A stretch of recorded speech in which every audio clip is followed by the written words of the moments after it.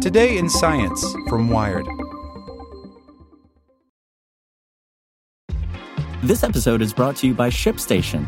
You know, some things take a lot of work, like sending little robots to far-off distant planets. And just as that's challenging, so too is running a successful e-commerce business, especially when there's so much to do. So I want to introduce you all to ShipStation.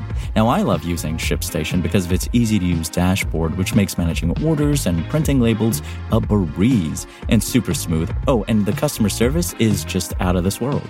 It's exactly what you need to help grow your business. Sign up for your free 60-day trial at shipstation.com/technews. That's shipstation.com/technews. Want to learn how you can make smarter decisions with your money? Well, I've got the podcast for you. I'm Sean Piles, and I host NerdWallet's Smart Money Podcast. Our show features our team of nerds, personal finance experts in credit cards, banking, investing, and more. And they'll help you make the most of your money while cutting through the clutter and misinformation in today's world of personal finance. You'll get clarity on strategies to help you build your wealth, invest wisely, shop for financial products, and plan for major life events. Listen to NerdWallet's Smart Money Podcast wherever you get your podcasts. Welcome to the spoken edition of Wired. How Extreme Heat Overwhelms Your Body and Becomes Deadly by Michelle Cohn Merrill. The heat wave that scorched Europe last week felt like a red alert of climate change. Death Valley was cooler than southern France, where temperatures reached a record-breaking 114.6 degrees Fahrenheit. But as the heat broke and returned to the relatively temperate 80s, another forewarning emerged. Civilizations need to adapt and protect themselves from extreme heat.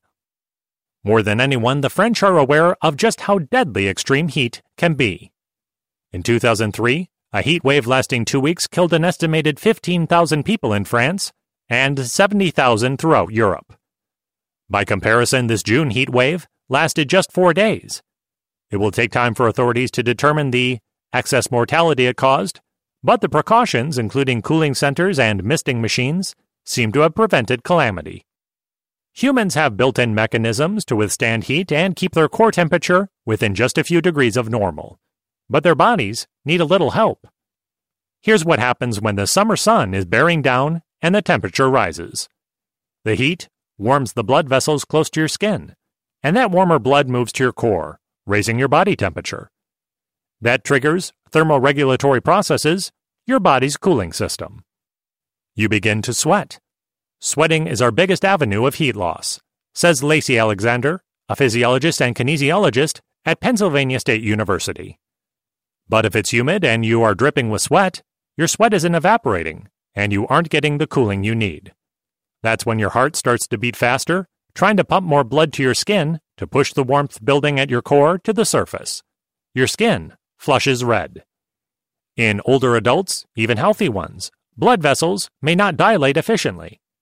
Heat puts extra stress on the heart, which poses a risk for people with chronic health conditions. Some medications, such as diuretics, beta blockers, and antidepressants, make it even harder for your body to cope with heat. You need to replace your sweat by drinking water, or you will become dehydrated. Dehydration is another major stressor as the blood becomes thicker, and the heart works even harder to pump it. Add some electrolytes because you're losing salt, too. To figure out how much fluid you need, Alexander suggests weighing yourself when you're cool and hydrated, then weighing yourself again after you've been out in hot weather. You need to drink 1 liter of water for every 2.2 pounds of water weight you lost.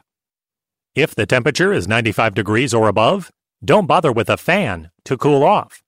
It'll warm you like a convection oven. And don't drink alcohol. That also makes it more difficult for your body to regulate its core temperature. Heat exhaustion can come on suddenly with cramps, a result of dehydration and an electrolyte imbalance, profuse sweating, and a rapid pulse. You might feel lightheaded as your blood pressure drops. Those are absolutely red flags, says Alexander.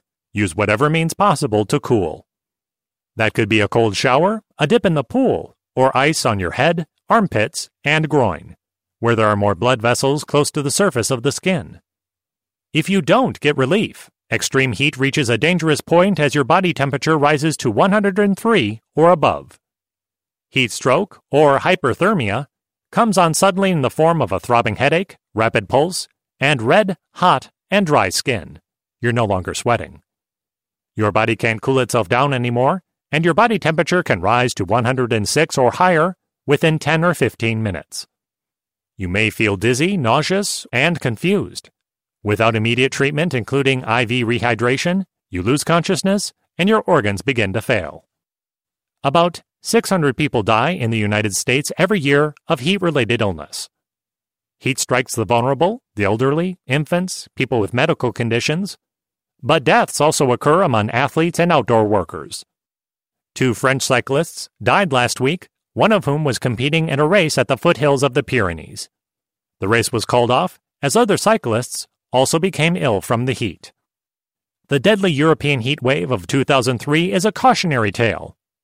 The first to die were manual laborers, such as roofers, says Richard Keller, a medical historian at the University of Wisconsin-Madison, who wrote a book on the extreme heat called Fatal Isolation, the devastating Paris heat wave of 2003.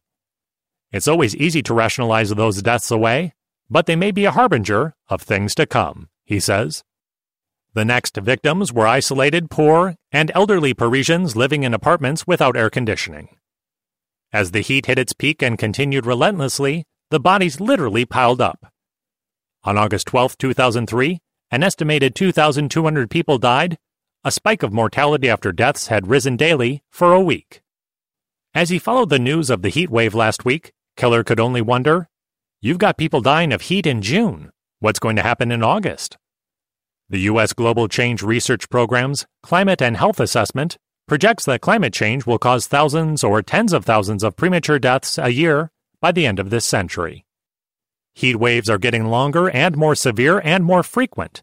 It's an inescapable conclusion that we'll see more deaths as the climate changes, says Juanita Constable, Senior Advocate for Climate and Health at the Natural Resources Defense Council.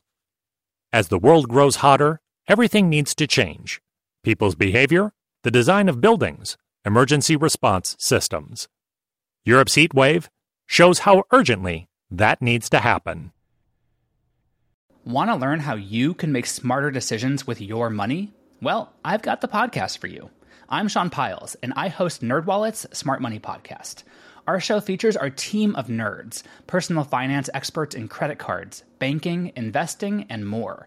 And they'll help you make the most of your money while cutting through the clutter and misinformation in today's world of personal finance. You'll get clarity on strategies to help you build your wealth, invest wisely, shop for financial products, and plan for major life events. Listen to NerdWallet's Smart Money Podcast wherever you get your podcasts.